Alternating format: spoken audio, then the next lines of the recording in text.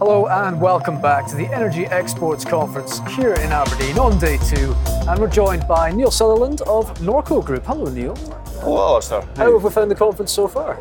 It's been a great first day. We had a lot of diverse people coming to the stand, many countries, a lot of people from overseas, and being energy exports, I suppose that's exactly what you want from an exhibition conference like this. It does what it says on the tin. This is important. So tell us a little bit about Norco itself, Neil. I'm particularly interested in hearing a bit about what you're doing with hydrogen vehicles here in Aberdeen. Okay. Let's go back a little bit. Let's actually talk about Norco and where they come from, because that's kind of instrumental in how we're ended up in hydrogen. Norco started out as part of the Northern Cooperative Group, or Northern Cooperative Society, or the co-op. Now, Norco batteries started out of servicing the batteries for their fleet of milk floats in the 1950s. Oh, really? And that that continued all the way through until the 1970s and 80s, when milk delivery sort of fizzled out. And they were looking for new avenues to actually stand into. So in the early 90s, a management buyout basically took the company into private ownership. And then they were able to expand into oil and gas, healthcare, many other sort of areas, and into new avenues called like UPS, which is uninterruptible power supplies, and charging systems, and various different types of battery technology. Coming to full circle to now, where we've got the introduction of hydrogen. Part and parcel of the charging of a battery, or lead acid battery, is production of hydrogen by electrolysis. So it was a natural fit for a company like us to get involved in actually the production of hydrogen. And we've done that with our partners at Aberdeen City Council for the last sort of 6 years. And we've been doing the operation and maintenance of the site.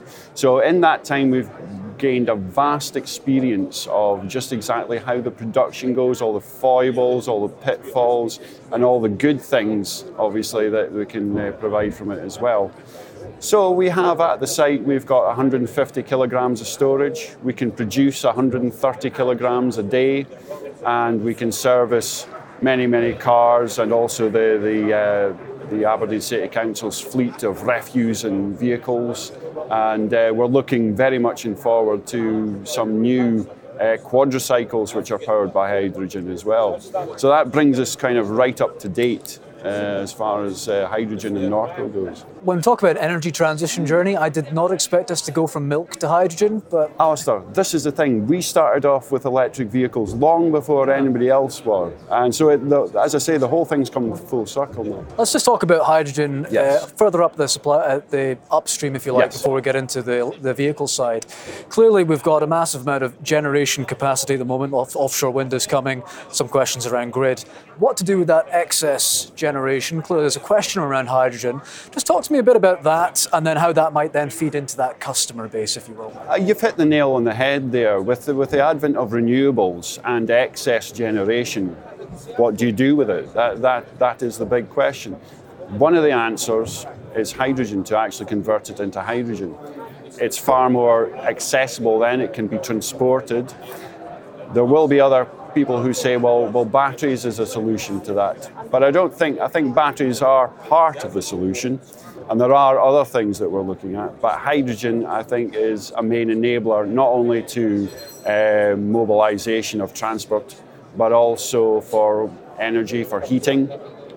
And because it can be transported, because it can be stored as well, then it actually can be exported. And one of the avenues that I think the Scottish Government are looking at is actually exporting this to mainland Europe.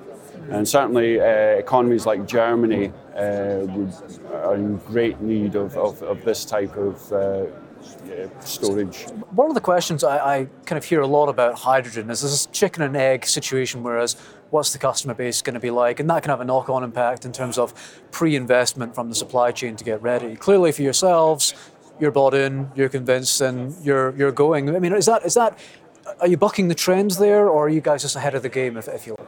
No, as I say, we've been in a situation where we were always, we were involved in the process of electrolysis. In fact, our manager in the R&D department started off his career producing hydrogen in a very, very small sort of capacity.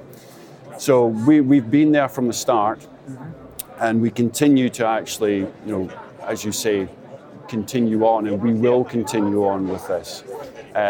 I don't think it's bucking the trend. I don't think we're at a point now where there is enough scale to actually warrant that. And it's part and parcel, as you've said, advent of renewables. We need that excess generation, otherwise it doesn't become economically viable. We have projects with Scottish Power, which are they're undertaking at Whiteley's wind farm, just to the east of Glasgow. That is a step forward, and I think that will be a model that people will look to for generation going forward. There are as you point out, very many questions as regards, the fluctuation of renewables, especially wind power. In 2020, they set aside £243 million for curtailment payments or constraint payments on wind farms. That has reduced, but it's not reduced probably for the reasons that you would think.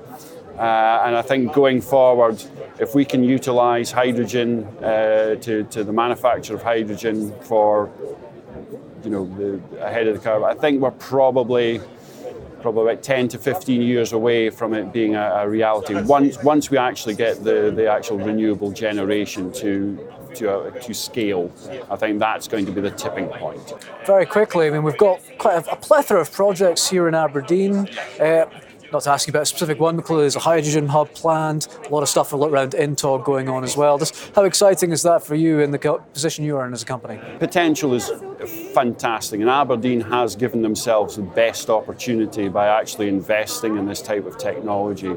And the type of companies it's now actually coming to Aberdeen, because there is the hydrogen hub, it will actually bring jobs to the city, and that's actually a fact we are noticing, and we're talking within the industry because we're in that nice position, talking with suppliers, talking with innovators, that there is going to be expansion into all sorts of avenues as far as hydrogen.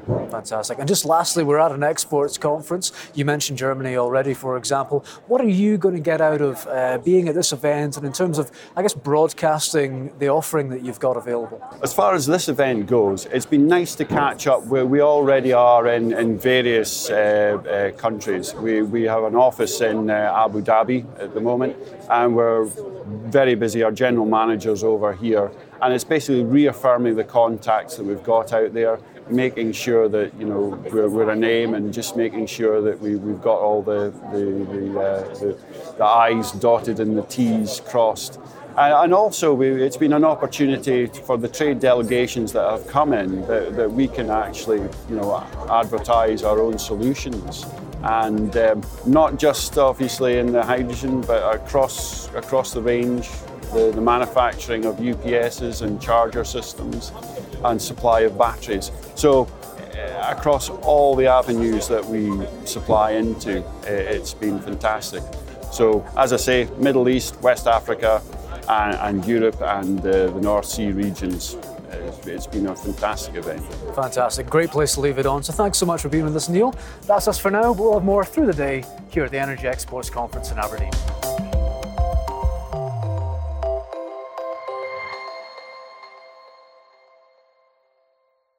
Out Loud is the podcast from Energy Voice, leading the global energy conversation. Bookmark and subscribe to energyvoice.com, sign up to our newsletter, and follow us on LinkedIn and Twitter for expert analysis and insight right across the energy sector.